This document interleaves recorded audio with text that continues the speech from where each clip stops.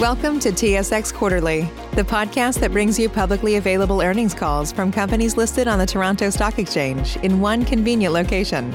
Gone are the days of looking through confusing websites. You'll find the important information right here. Enjoy the call.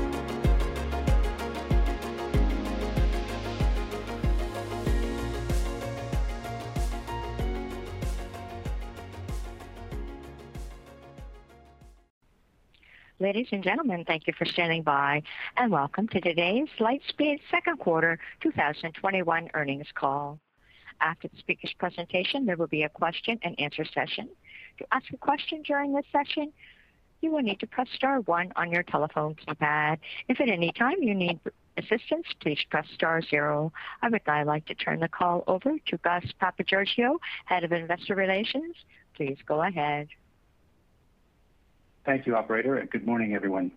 Welcome to Lightspeed's fiscal second quarter 2021 conference call. Joining me today are Dax Dasilva, Lightspeed's founder and CEO, Brandon Nussey, Chief Financial Officer, and JP Chauvet, President of Lightspeed. After prepared remarks, we will open it up for questions. We will make forward-looking statements on our call today that are based on assumptions and therefore subject to risks and uncertainties that could cause actual results to differ materially from those projected. We undertake no obligation to update these statements except as required by law. You can read about these risks and uncertainties in our earnings press release issued earlier today, as well as in our filings with U.S. and Canadian securities regulators. Also, our commentary today will include adjusted financial measures, which are non-IFRS measures. These should be considered as supplements to and not substitutes for IFRS financial measures. Reconciliations between the two can be found in our earnings press release, which is available on our website, on sedar.com, and on the SEC's EDGAR system. And finally, note that because we report in U.S. dollars, all amounts discussed today are in U.S. dollars unless otherwise indicated. With that, I will now turn the call over to Dax. Thank you, Gus, and thank you everyone for joining today. Nearly 9 months after the outbreak of COVID-19, small and medium-sized businesses continue to face challenging conditions. In addition, we've experienced rapid changes in consumer behavior, necessitating a reinvention of commerce for the retail and hospitality industries.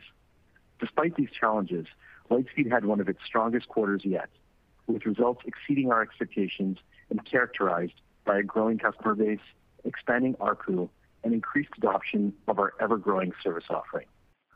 Lightspeed was founded on the belief that the resilient and entrepreneurial spirit of small and medium-sized businesses is a key ingredient of vibrant cities and communities. In the face of persistent challenges, most Lightspeed merchants have continued to sell and serve, keeping staff employed and providing innovative means of social engagement in a world that feels increasingly isolated. We are proud to be the technology partner of choice for many of these SMBs as they adapt to their new realities and reinvent their business models by embracing Lightspeed's modern cloud-based platform. A strong omni-channel presence, once considered a nice-to-have for SMBs, is quickly becoming a necessity. As such, independent businesses are increasingly abandoning legacy systems and embracing Lightspeed solutions, a trend that accelerated this quarter. As a result, Lightspeed saw year-over-year GTV growth of 56% and software and payments growth of 62%, aided by a growing customer base, increased ARPU, and the acquisitions of Kounta and Gastrofix. We had a very busy quarter with many notable initiatives, but I would like to highlight 4 key themes. The continued innovation of our platform, the strengthening of our board of directors, our NYSE listing, and finally, our pending acquisition of ShopKeep. First, on innovation. As our customers scramble to adapt to their new reality, Lightspeed has been busy delivering new solutions to help them reach an ever more demanding and concerned consumer. Since the last quarter, we announced 3 new product initiatives. The first is Ecom for Restaurants, designed to allow Lightspeed restaurants to seamlessly transition their businesses online and integrate new revenue streams.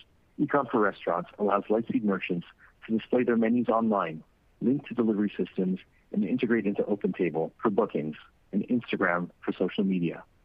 As restaurants worldwide have endured rolling closures of their dining rooms, an online presence and frictionless delivery and takeout experience have provided a crucial lifeline.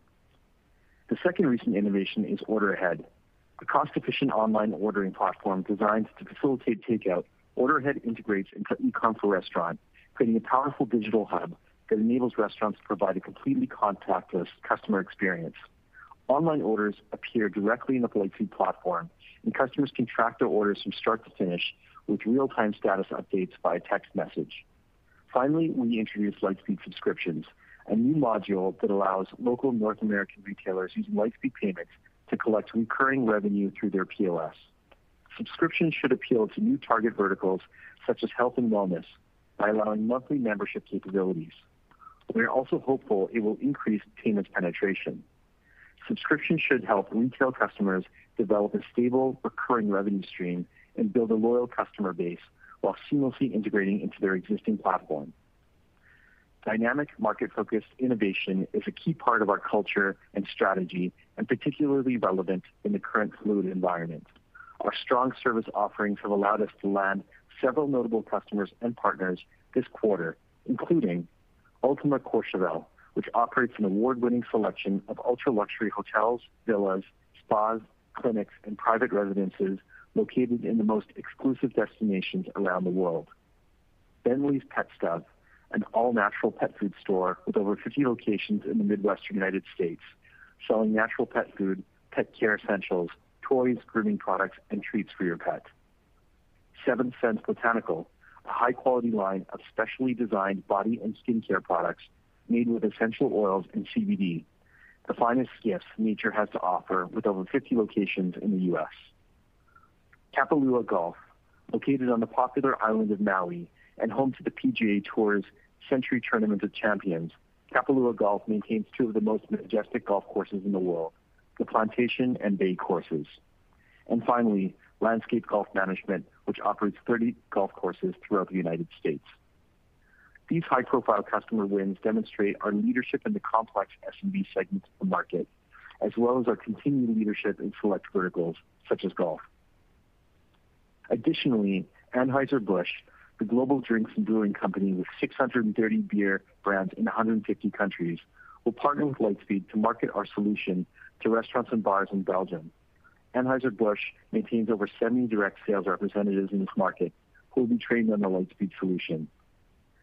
Finally, we are proud to partner with Panier Bleu in our home market of Quebec. Panier Bleu has developed the popular Quebec-based online market, offering over 500,000 products from over 2,000 Quebec-based merchants. Many of these merchants will be processing their transactions through Lightspeed Payments. We believe this initiative will go a long way in helping local merchants capitalize on the busy holiday season that is likely to see increased customer desire to buy from and support local merchants. Next, strengthening the board of directors. I believe maintaining a strong board of directors is an important part of demonstrating our commitment to our shareholders. We have thus far in our history had the good fortune of maintaining a highly effective board with incredible depth and breadth of experiences in the technology and retail sectors. This quarter, we further enhanced the strength of the board with the addition of Merline Saintil. Merline has over 20 years of experience as a technology leader and business executive at organizations such as Intuit, Yahoo, and PayPal. She is an experienced board member and has received numerous accolades during her career, most recently being named one of Women Inc.'s most influential corporate board directors. Most importantly, Merline has demonstrated a passion and commitment to the success of our merchants. I look forward to working with Merline in the years to come. Our NYSE listing. During the quarter, Lightspeed completed a successful listing on the New York Stock Exchange, a major milestone in the company's history. It is a great privilege to be one of the 2,300 leading companies listed on this 228-year-old institution. We issued approximately 11 million shares, raising gross proceeds of $332 million. Our New York listing and equity issue should help the company gain a broader investor base in the key U.S. market, increase liquidity for all of our shareholders, raise our public profile, improve the recognition of our platform, and not least of all, allow us to continue to pursue our growth strategy. That growth strategy includes acquisitions, and I am happy to say that our efforts to date have delivered strong success. All four of our recent acquisitions, Chronogolf, iKentoo, Kounta, and Gastrofix, delivered their strongest quarters yet. demonstrating our ability to integrate and enhance the operations of our acquisition targets. I'm also happy to report that the integration of these acquisitions into our flagship hospitality platform continues at a rapid pace, with the majority of the developer resources now directed towards the converged effort. We have also made excellent progress on rebranding the various websites and integrating the go-to-market teams to achieve the growth acceleration we have shown. Finally, our proposed acquisition of ShopKeep. We are happy to announce that Lightspeed has entered into a definitive agreement to acquire one of the leading cloud commerce platform providers, ShopKeep, for a total estimated consideration of approximately $440 million. ShopKeep powers over 20,000 retail and restaurant locations in the United States, and with this acquisition, firmly positions Lightspeed as a category leader in that highly fragmented market. The combined company will have over 100,000 customer locations globally and approximately $33 billion in GTV. ShopKeep will help bring scale and a seasoned management team to our U.S. presence, along with a highly developed capital business, which we hope to leverage. And we will bring a broader solutions portfolio, such as Lightspeed Payments, loyalty, e-commerce, analytics, and multi-location capabilities to ShopKeep's customer base. Lightspeed can provide the customer base with all of the capabilities required by a growing business, removing the need for them to re-platform as they grow. We're excited by the many synergies we see with this combination and think this will be a landmark combination in our space. Brandon will speak further on the details of this acquisition in his remarks. Before I conclude, I want to thank the entire Lightspeed team for their commitment and dedication over the last quarter. These remain challenging times for each and every one of us, but we have much to celebrate this quarter. I want to take a moment to acknowledge that our success comes due to the grit and resilience of the entire Lightspeed team. Their commitment to Lightspeed merchants worldwide is unmatched and unwavering. And with that, I will pass it on to Brandon. Thank you, Dax. Today, we reported one of the most exceptional quarters in the company's history. This quarter demonstrated not only that the business model is working, but also the long-term potential that it has.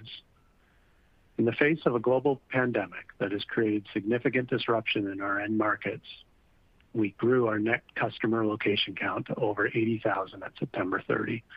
This was driven by a surge of gross new customer location additions, which increased by 68% when compared to the same quarter a year ago. As I mentioned last quarter, this metric is the most encouraging thing we can see, as we firmly believe the replacement cycle of legacy systems is accelerating and moving towards solutions like ours. Our customers collectively processed approximately $8.5 billion of volume in the quarter, up from $5.4 billion in Q1 of this year, and was over 56% higher than the same quarter a year ago. This indicates that despite the many new restrictions placed on these customers, they've been able to adapt and thrive. Our strategy of using our privileged position as a core software provider for these businesses to expand into new areas such as payments also continues to pick up momentum. Payments uptake remains strong, and we're now processing better than 10% of our GTV through Lightspeed Payments in U.S. retail, with momentum continuing to build in the new markets in which we have launched. As a result of payments and continuing to upsell customers new software modules, our ARPU per customer location in the quarter grew to better than $170 per month. And finally, as Dax mentioned, our recent acquisitions are thriving, giving evidence that this aspect of the strategy is working as well. The cumulative results of our execution on these key drivers are that we grew our overall revenue better than 60% year over year and up 26% sequentially. We are really proud of these exemplary results, but of course, globally, we still face many uncertainties surrounding COVID-19 and its resurgence. And I'll speak to that shortly. So recapping the second quarter in greater detail, total revenue was $45.5 million, up from $28 million a year ago, representing growth of 62% and well above our guidance of $38 to $40 million. Software and payments revenue was 62% higher than a year ago at $41.1 million. Excluding the impact of Kounta and Gastrofix, which were not included in last year's numbers given the timing of those acquisitions, software and payments revenue grew 42% versus the same quarter a year ago. Adjusted EBITDA loss for the quarter was $2.8 million compared to $5.1 million loss from a year ago. And as mentioned, our GTV for the quarter was $8.5 billion. Over the past 12 months, our GTV was over $26 billion. We ended the quarter very well capitalized with unrestricted cash on hand of approximately $513 million. Looking deeper at some of the specific business trends we saw in the quarter, within our overall GTV, we saw retail grow almost 34% versus the prior year, and restaurant increased by approximately 97% compared to a year ago. Retail GTV was aided by continued success of e-commerce, which is up over 80% versus the prior year, and from strong performance in some of our seasonal verticals. While e-commerce has been an important tool for our retailers, we saw a strong resurgence in physical transaction volumes in the quarter as lockdowns eased globally over the summer months. Our restaurant segment recovered nicely in the quarter from the lows seen in March, April, and May. As a reminder, the majority of our restaurant customers are currently in international markets outside of North America. On the back of these strong GTV levels, we saw our customer churn rates improve from the first quarter's levels. Churn remains slightly elevated versus our typical levels. However, we continue to be encouraged by the resiliency of the customer base. Looking at Lightspeed Payments, it continued its rapid growth trajectory once again in the quarter. Overall, Lightspeed Payments revenue grew by over 300% versus a year ago on the back of strong customer demand from both new and existing customers, an industry-wide move to electronic payments and away from cash, and outstanding performance from some of our end markets like golf and bike. The portion of new customers contracting for payments alongside their core software subscription remained steady in the quarter at our recent levels, and overall penetration of Lightspeed Payments as a percentage of GTV was over 10% in U.S. retail in the quarter. We are also seeing good early momentum in recently launched new markets with better than 4% penetration in Canadian retail and over 3% in U.S. restaurant. So turning now to our Q3 outlook, the performance achieved in Q2 leaves us very confident in our business in the long term. However, we are mindful in the near-term outlook that the effects of the pandemic remain. We are now seeing a resurgence in case counts and subsequent government lockdown measures in some of the markets we serve around the world. Leaning on the experience gained in dealing with these lockdowns in the spring, we have confidence that our customers will fare better than the broader industry and that we will continue to gain market share during this time. However, we have to expect that lockdowns will increase customer churn, will impact purchase decisions by our prospects, and will affect our customers' transaction volumes. Our outlook also incorporates our expectation that the seasonal nature of some of our verticals will slow down in the fall and winter. And while we typically also expect the holiday season of November and December to be strong in many verticals, that this year will be an uncertain one given the situation we face globally. So with all that in mind, we expect Q3 revenue in the range of $44 to $47 million, and we expect Q3 EBITDA to be a loss of approximately $8 to $10 million. Owing once again to the prevailing macro uncertainty, we'll decline to give a full year outlook at this time. One quick note, our adjusted EBITDA outlook reflects the impact of our new NYSE listing and its associated incremental compliance costs, including higher costs associated with D&O liability insurance, which saw a significant increase in premiums to approximately $10 million annually. So while we continue to take a cautious view of the near-term results, given the many uncertainties right now, we feel very good about the company's position for the long term. This quarter's results demonstrate the power of the business model and the results we can drive in a normalized market environment. I'll wrap up by discussing the acquisition of ShopKeep that we announced today. The guidance I've just spoken to excludes any impact from ShopKeep in the quarter, as a closing date for this acquisition is not presently known. The purchase agreement with ShopKeep is for $145 million in cash on closing, plus the issuance of approximately 9.5 million shares of Lightspeed for estimated consideration of approximately $440 million. ShopKeep's trailing 12 months revenue is approximately $50 million, and they bring over 20,000 customers and approximately $7 billion of GTV to this combination. Echoing Dax's comments, we see many synergies with this combination and are excited by the potential future together. We believe this is a landmark acquisition for our space, and the resulting combination will bring a company with the resources, scale, and momentum to lead complex retailers and restaurants through this period of rapid transformation and beyond. With that, we'll turn it back to the operator for your questions. Okay, at any time, if anybody would like to ask a question, please press star 1 on your telephone keypad.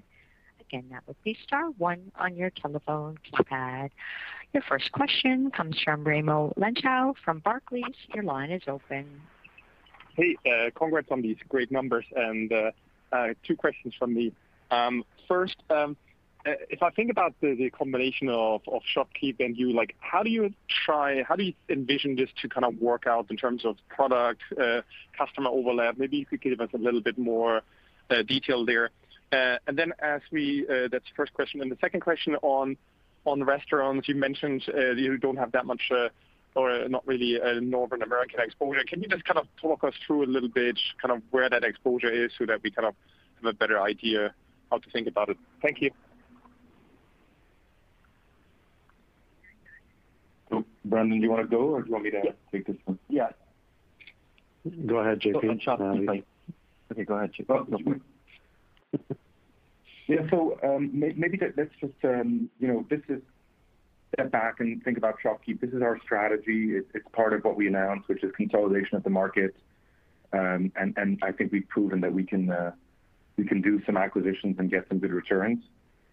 So here for ShopKeep, if you look at the company, they were one of our biggest competitors in the U.S. We have a very similar profile of customers if you look at the industries.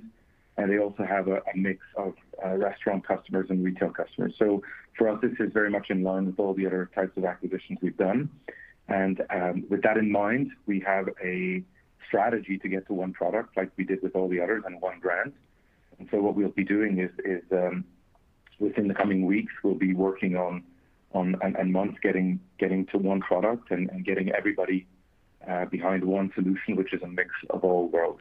And I think if you look at what we've done in the U.S., we haven't done an acquisition so far, but if you look at Europe, that's exactly what we did with all the brands that we acquired. They're now all under Lightspeed, and we're now pushing one product globally. I'll take the second part of that question, Raimo. Restaurant distribution, largely outside of North America, countries like Germany, Belgium, Netherlands, UK, and Australia would be where we have the largest concentrations of customers. Okay, perfect. Thank you. Well done. The next question will come from Thanos Moschopoulos from BMO Capital Markets. Your line is open.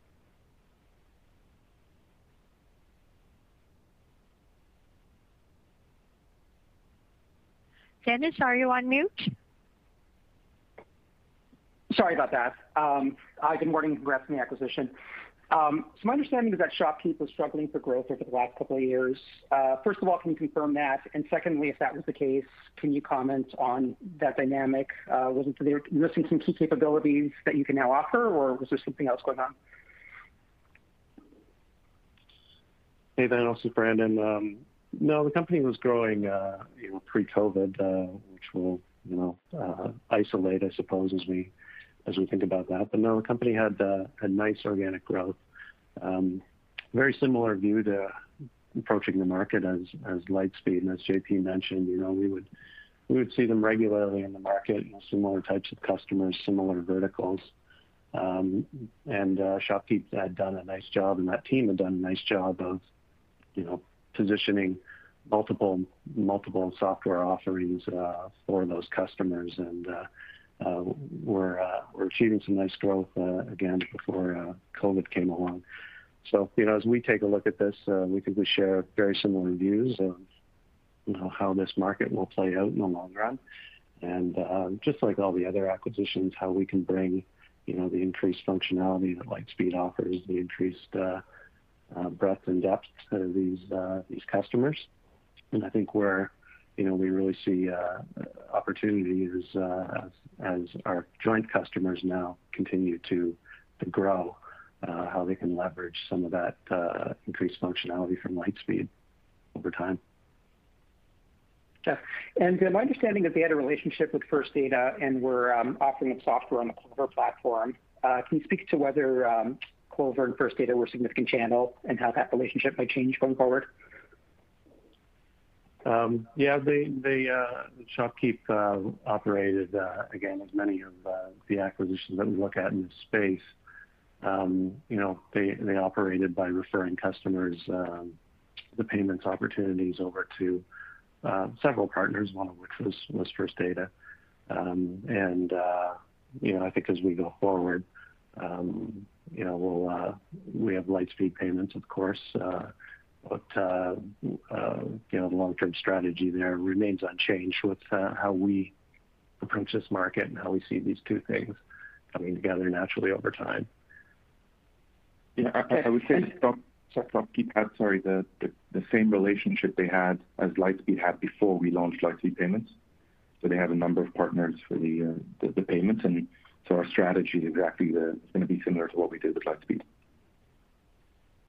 Okay, great. And finally, your gross margins went up sequentially, which is interesting given that your payments revenue is ramping. Can you comment on that dynamic? Is that reflective of the strength in the software business in new ads and higher ARPU in the quarter, or are you also seeing some improvement in your payment margins based on your growing scale? Yeah, a little bit of all of the above. I mean, obviously, given the growth in customers, drove some nice increase in the subscription line. Churn started to come back towards normal again, which helped a lot. Some of the discounting measures that we had in place, those all start to roll off now, as you know. We do continue to kind of look for ways to drive incremental margin in payments. And I guess the other aspect to the overall gross margin is, as you know, we do have some legacy payment referral revenue streams, and as those volumes are covered in the quarter as well, would have been incremental to margin. Great. I'll pass the line. Thanks, guys. Your next question comes from Josh Beck from KeyBanc. Your line is open. Yeah, thank you, team, for taking the question. I was looking at the chart that you had included in the presentation, and I don't know if I'm maybe reading too much into it, but it certainly looks like U.S. hospitality and Canada retail have a steeper ramp on the payments adoption. So, I don't know if it's just, early, don't get too excited about it, or if you've been able to apply maybe some of the learnings from U.S. retail, just anything that's noteworthy on that slide. I think as we've always said, we expect that we'll get better at this over time, just in how we package, position, sell. We do believe these markets increasingly come together, software and payments, into an integrated solution. I think we're just seeing that, generally speaking, play out. We also do expect restaurant to have higher attach rates in retail. To market, we think, is a little more conditioned to buying integrated software and payments than maybe the retail market. So I think that's what we're seeing play out in the early days here, Josh.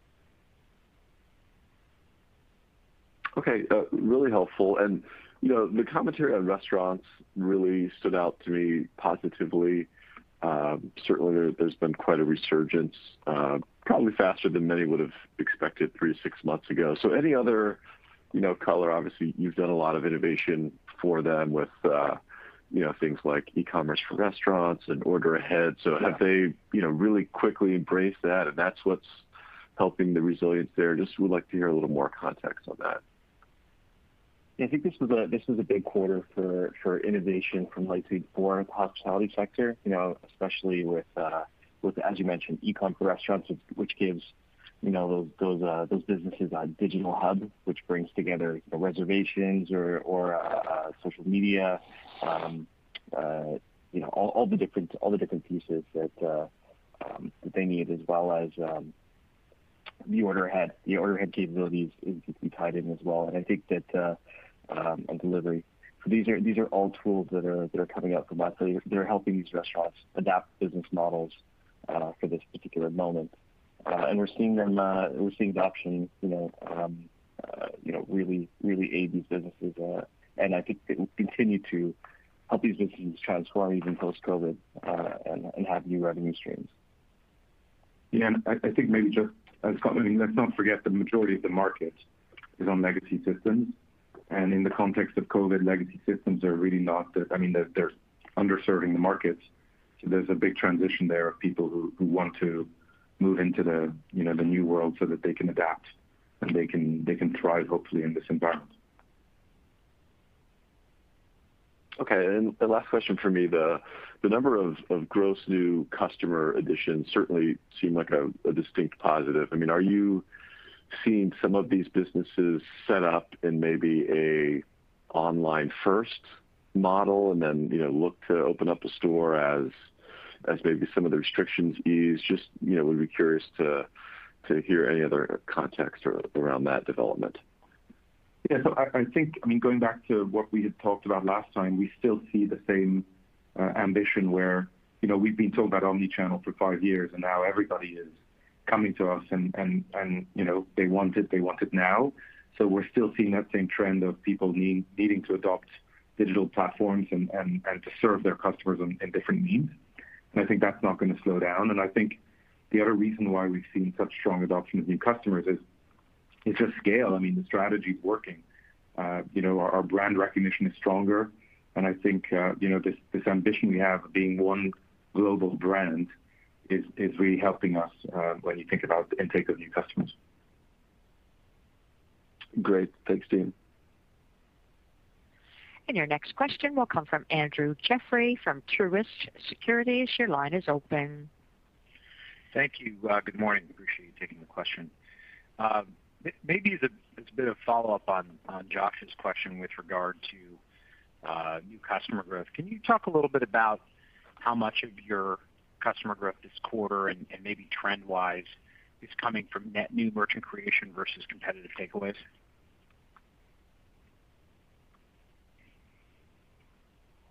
I think the blend hasn't changed, and I think that's a surprise we had, is that there are still new businesses being created in the space. And don't forget, Lightspeed is, we're global, so we have businesses around the globe, and some countries are not seeing the impact of COVID, like Australia, and other countries like the US are staying open while Europe, is maybe having more difficulty. So I think there we've seen at a macro level the same thing as usual, where it's a healthy blend of people graduating off kind of less powerful cloud-based platforms. Then the second big bucket is really net new businesses who are opening and need a system, and obviously we're probably one of the chosen few. And then the third category we still see are people moving off legacy systems. And again, just try to imagine somebody on a legacy system in the context of COVID, they need to change to be able to adapt. So I think it's the same blend we've always seen. Okay, that's helpful. Thank you. And then the follow-up, with regard to vertical markets, can you talk a little bit about a couple things? One, I guess, do we need to think about difficult compares in bike and golf, for example, as we look out to next year, in terms of maybe an easing of the pandemic, hopefully, given what might have been a bulge this year in those categories, and two, around some of the B2B ambitions you might have. I wonder if you could offer an update in terms of progress or how we might think about the roadmap for new product introduction in your key verticals. Yeah, well, there's always going to be some seasonality in the business. In the summer months, we do have golf, bike, home and garden, sporting goods where we have really strong retail numbers. But we'll also have strength in other verticals during the holiday season and so on. Regarding products for B2B, we've been ramping our tools for suppliers, and we're going to be talking about that more in the coming quarters. But that I think is an area where We did talk about one of the partnerships that we're that we in our in the earnings call with Anheuser-Busch, where we're now speaking with partners across retail and hospitality, whether it's bike or whether it's F&B, and starting to integrate more deeply with and work more deeply with some of the supplier partners that work with our merchants. Great. Thank you very much. And your next question will come from Richard Tse from National Bank. Your line is open. Yes, thank you. When it comes to the legacy players, what areas of weakness do you think COVID has really amplified in terms of the challenges that they had before? Yeah, so maybe I'll take it, but just think about the legacy players. Those are client-server platforms. They have proprietary databases. They're on-premise. Most of them are not in the cloud. And so just look at a workflow with COVID. You're thinking about order ahead. You're thinking about online delivering. You're thinking about curbside pickup. And it's very difficult for a platform that is a client-server platform to be able to engage with cloud services. And so I think that's really the biggest shortfall is I think the legacy systems were good at managing, let's say, one workflow with one channel, which is a physical channel. So people going to a store or a restaurant, I think they were doing an okay job there. But I think the world of COVID now, and even think about payments, it's all around the connection between the physical world and the digital world. And this means ultimately, on a technology standpoint, that it needs to be, services talking to services in the cloud. So this is really the biggest shortfall. I'll just give you other few examples. If I'm not permitted to go, if I'm a store owner and I can't go to my store or my restaurant is closed, and I have a legacy system, even reporting needs to be done on premise. So, here again, the need to be able to virtualize the infrastructure is important. So I think there's a number of fronts, but I think really the bulk of it is that these old legacy systems are really just good for one channel. And when you think about the COVID and the new world, it's multi-channel interacting with each other across multiple digital channels. So they're just not adapted for that kind of workflow in the new environment. Right. And if they decide to sort of try to make a pivot, is that you think a 2-3 year effort on their part, or just trying to get a sense of the lead you guys have here? Then if you go one layer underneath, it's not the same technology, it's not the same developers, it's not the same code base. So for them, this would mean a rewrite. And it's interesting because Lightspeed, we had a product that was on premise, and the listing is extremely heavy.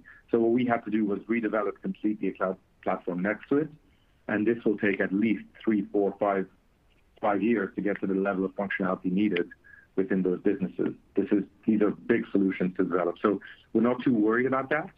And actually, if you look at the evolution of technology throughout time, it's very rare that a company manages to reinvent themselves. And then I think the last piece, is the business element. These platforms are sold, with upfront payments. They're not cloud, so even their cost structures are not adapted for this new world. Okay. And just one last one for me.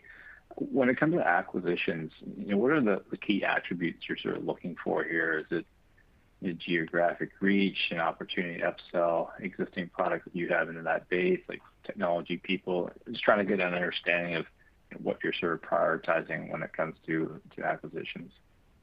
Yeah, and so we've never changed our strategy there. We have 3 categories in which we acquire, but I think even before we go into those categories, first of all, the DNA of the company needs to be like Lightspeed.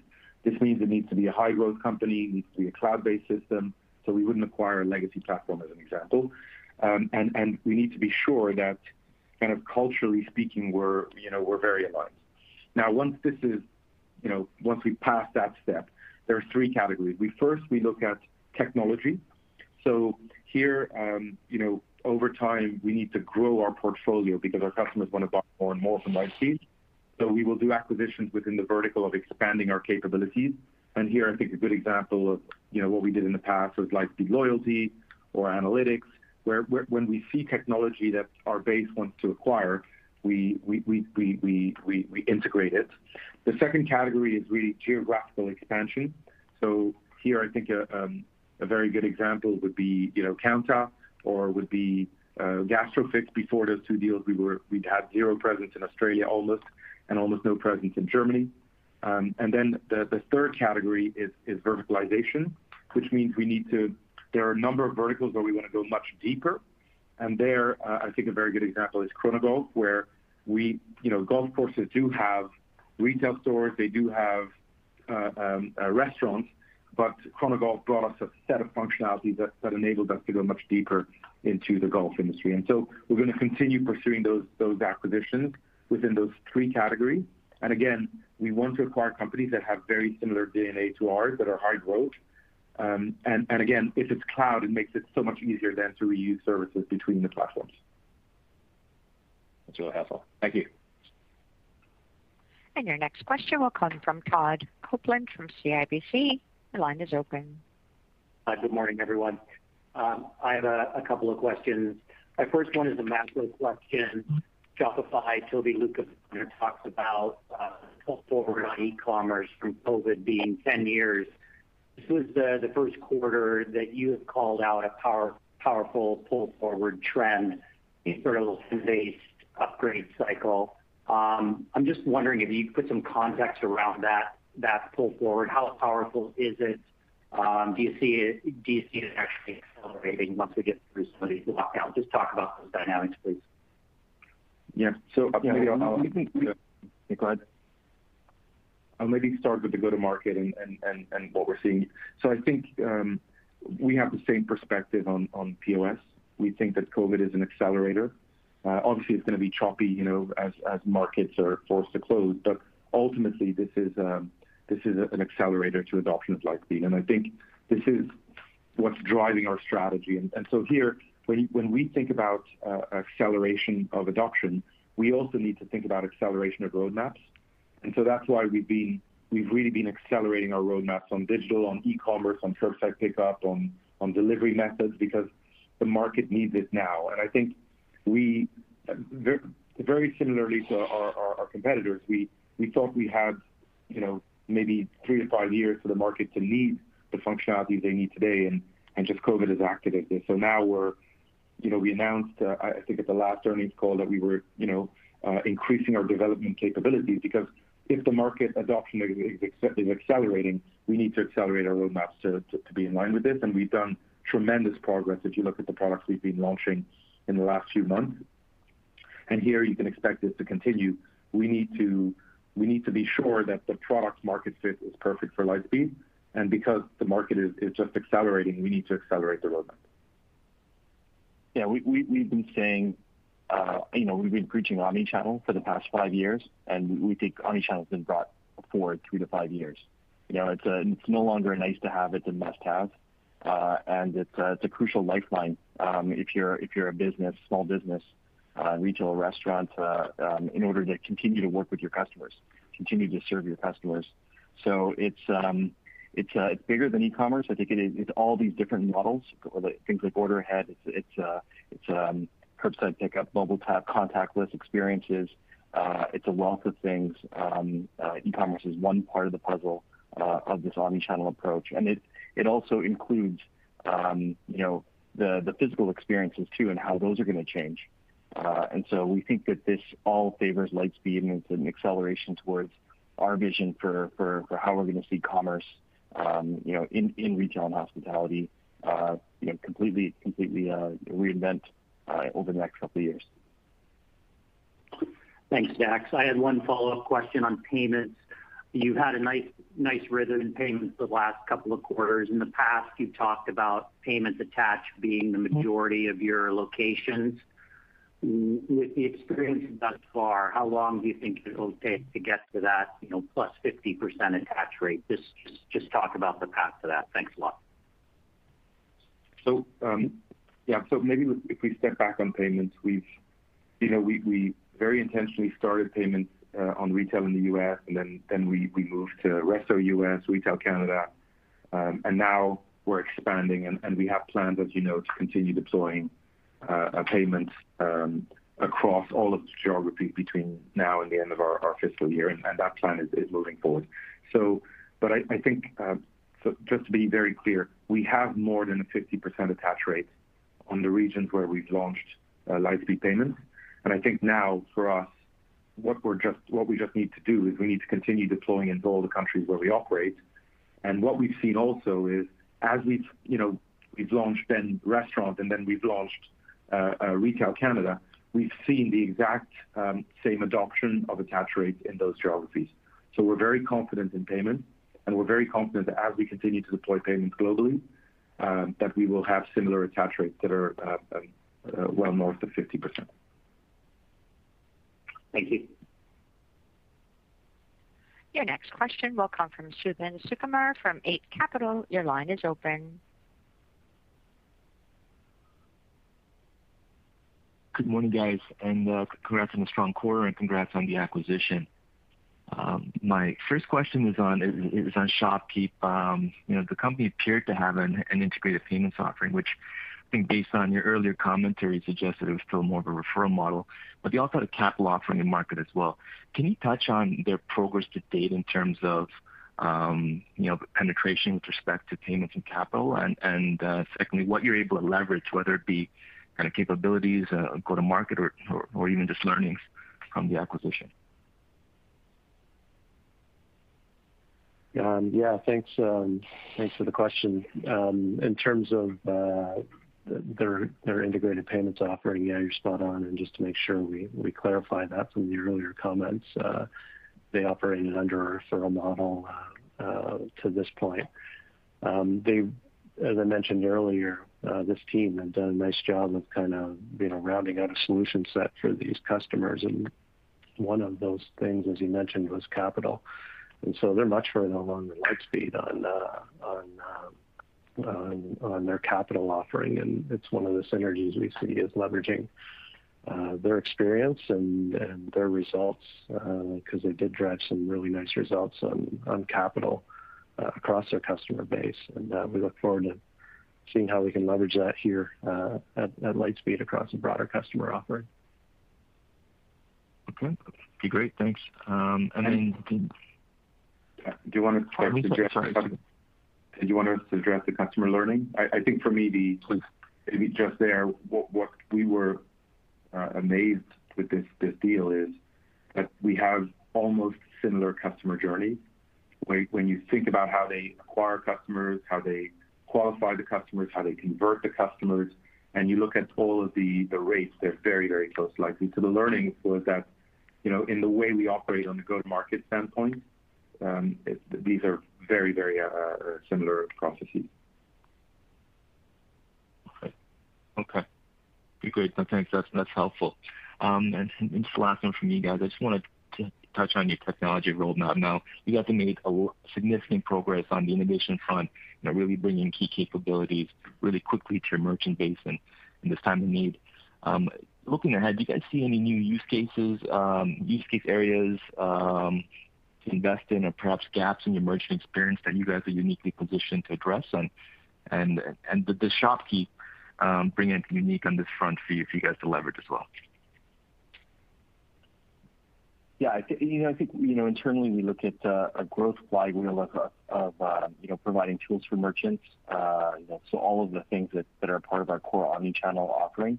But then it also bleeds into consumer, where we have tools like loyalty and order ahead. So you'll see more development there. And then finally, we're going to be delivering value to suppliers as we integrate them better with our retail and our hospitality customers. So I think you'll see, and then of course we have payments, which sort of bridges all three. So I think you're going to see an acceleration in roadmaps that bring together physical and digital experiences.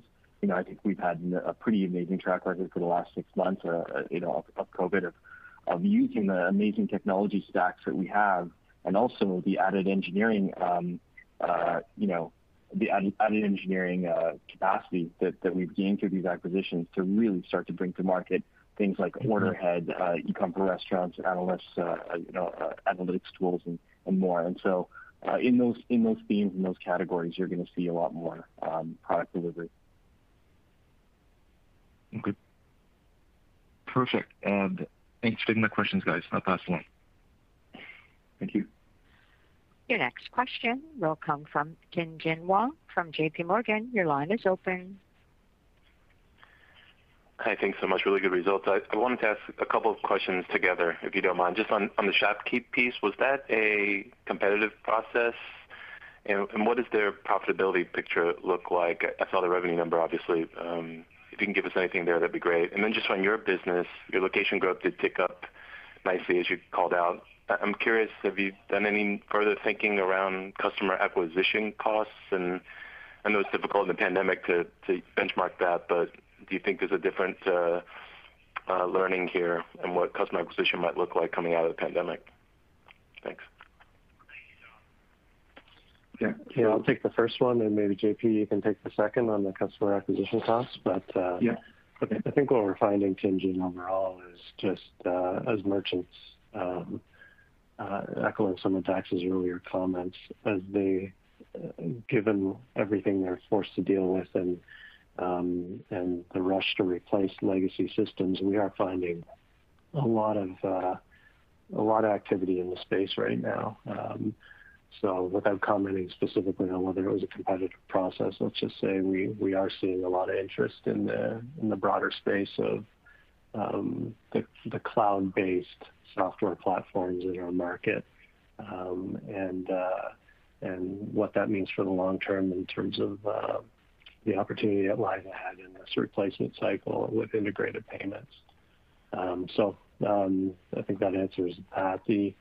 The company was roughly break even, without getting too specific, and we'll look to obviously drive a lot of synergies from how we leverage our combined go-to-market prowess now that we have the scale and can align those resources and so on. But this is very much about creating a lot more scale in our biggest market, which is the U.S., and how we move more quickly together rather than fighting each other along the way. Do you want to comment on the customer acquisition costs? Yeah, and maybe I just want to make also a comment on ShopKeep. And as we've always said, we know the market well. It's a very fragmented market. There are companies out there that are not as well run as ShopKeep, and as we always said, we want a team with companies that are well run, that have similar DNAs, that are not, burning a lot of cash. And so I think for us, it was regardless of a competitive bid or not, this was a very planned move, and it has been in discussion for quite a while now. And I think the timing is now right, especially given the dynamics on the market and COVID. So just wanted to say a word on that. Now, when you think about customer acquisition costs, our plan has always been very, very kind of simple when you think about it. As we deploy payments into markets and verticals, and every customer who comes onto Lightspeed Payments, we double the lifetime value of the customer, give or take.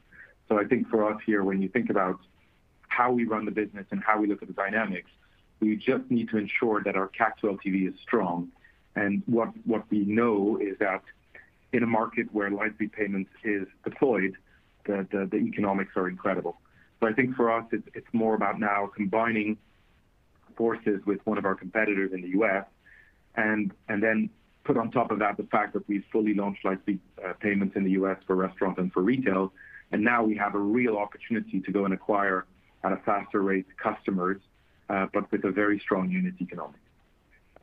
Now we have seen with COVID kind of the cost of acquisition softening because a lot of the competitors are spending less money on Google and digital platforms to acquire customers. But what we've seen throughout summer, we've seen those customer acquisition costs go back to normal. And so I think what we can expect now is with a little bit of a slowdown happening in the next month, with the markets closing, we'll see cost of acquisition go down slightly again. But I think, again, for us, the way we look at this is long term, there is a replacement cycle. We have the best platform on the market for the segment in which we're going after.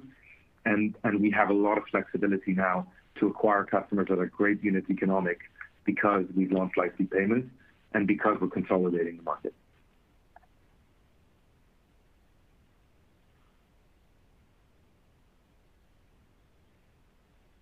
Your next question will come from Paul Treiber from RBC. Your line is open. Oh, thanks very much. Good morning. Congrats on the good quarter. Just wanted to follow up a little bit on one of your last comments, and I'll just ask a couple questions here that will address it. Could you speak to the linearity of GTV gross adds and churn through the quarter, and then also in particular what you're seeing so far in October? And then just in regards to your last comment, you mentioned a possibility of a slowdown, and you also mentioned that in regards to guidance. Is it have you seen any of that to date, or is it just conservatism as you look forward?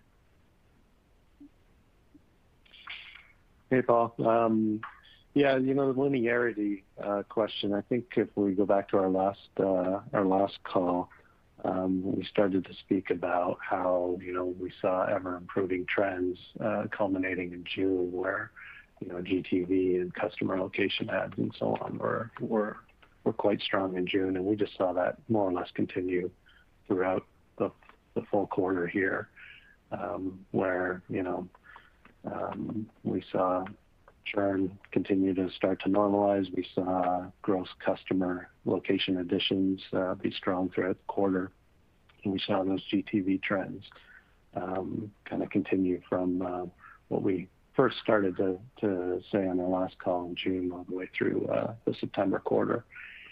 As we look forward, I think it's just we've always tried to be cautious and conservative, and I think that's what we need to do now. JP mentioned earlier that the near term is just something I think we have to deal with. What we saw in the second quarter here that we reported is just I think when we're in a more normalized environment and can see all aspects of the business model working, just the results that we can drive. But certainly there's lots going on in the various countries we operate in around the world, and I think it's just we're going to continue to be conservative and cautious as we provide outlooks given some of this uncertainty. Just a second question. Long run, we feel really obviously well positioned here. Okay, that's great.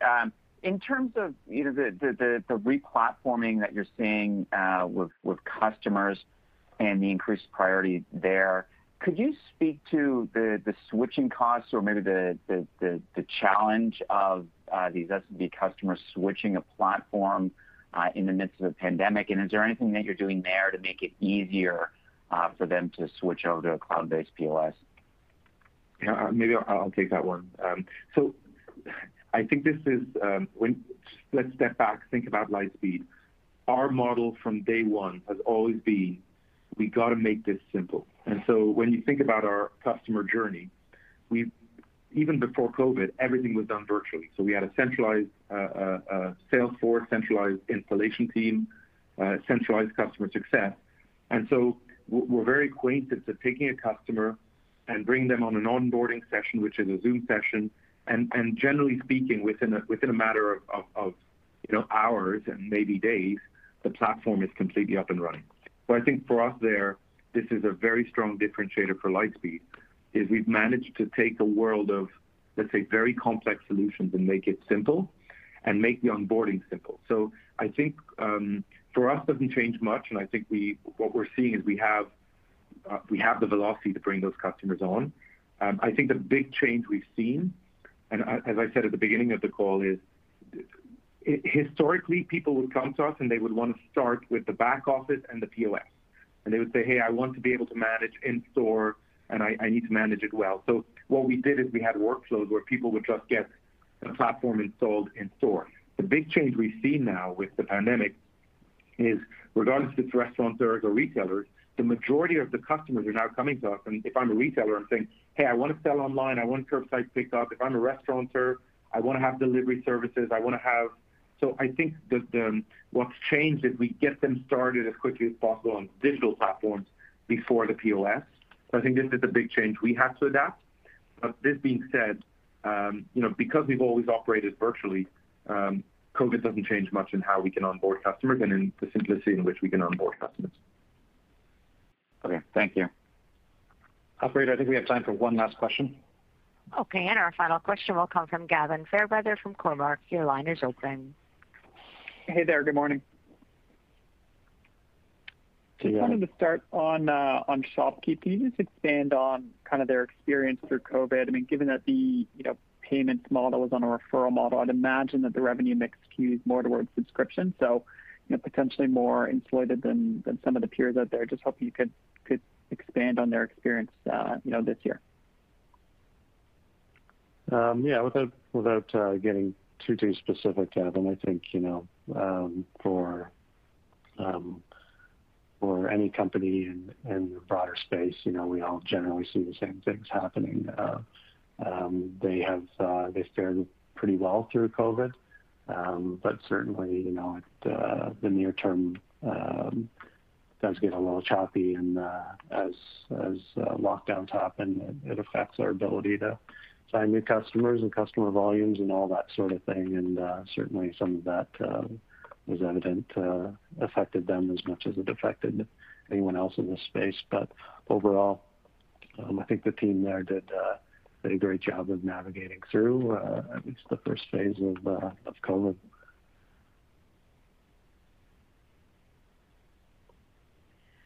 I will now turn the call back to our presenters for some closing remarks.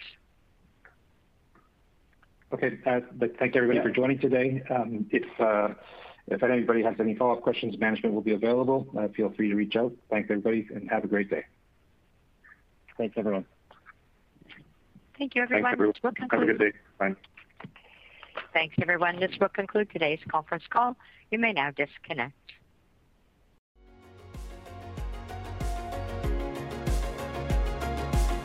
Thank you for listening to TSX Quarterly. If you enjoyed the cast, remember to leave a good rating. And remember, for any additional inquiries, please consult the company's investor relations section on their website. See you next time.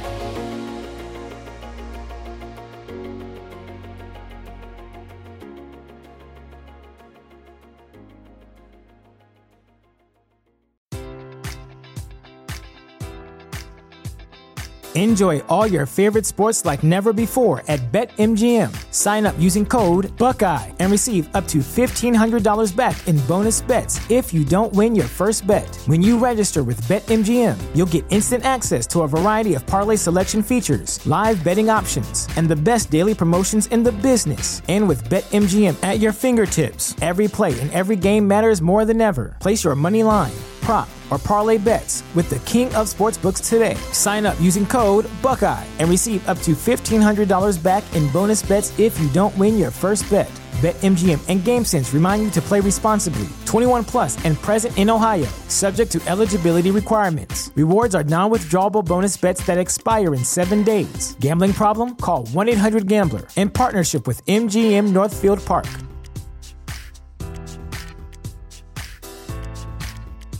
Support for this podcast and the following message come from Corient. Corient provides wealth management services centered around you. They focus on exceeding your expectations and simplifying your life. Corient has been helping high achievers just like you enjoy their lives more fully, preserve their wealth, and provide for the people, causes, and communities they care about. As one of the largest integrated fee-only registered investment advisors in the U.S., Corient has deeply experienced teams in 23 strategic locations. Corient has extensive knowledge spanning the full spectrum of planning, investing, lending, and money management disciplines. Leverage Corient's exclusive network of experts to craft custom solutions designed to help you reach your financial goals, no matter how complex they may be. Real wealth requires real solutions. For more information, connect with a wealth advisor today at Corient.com. That's Corient.com.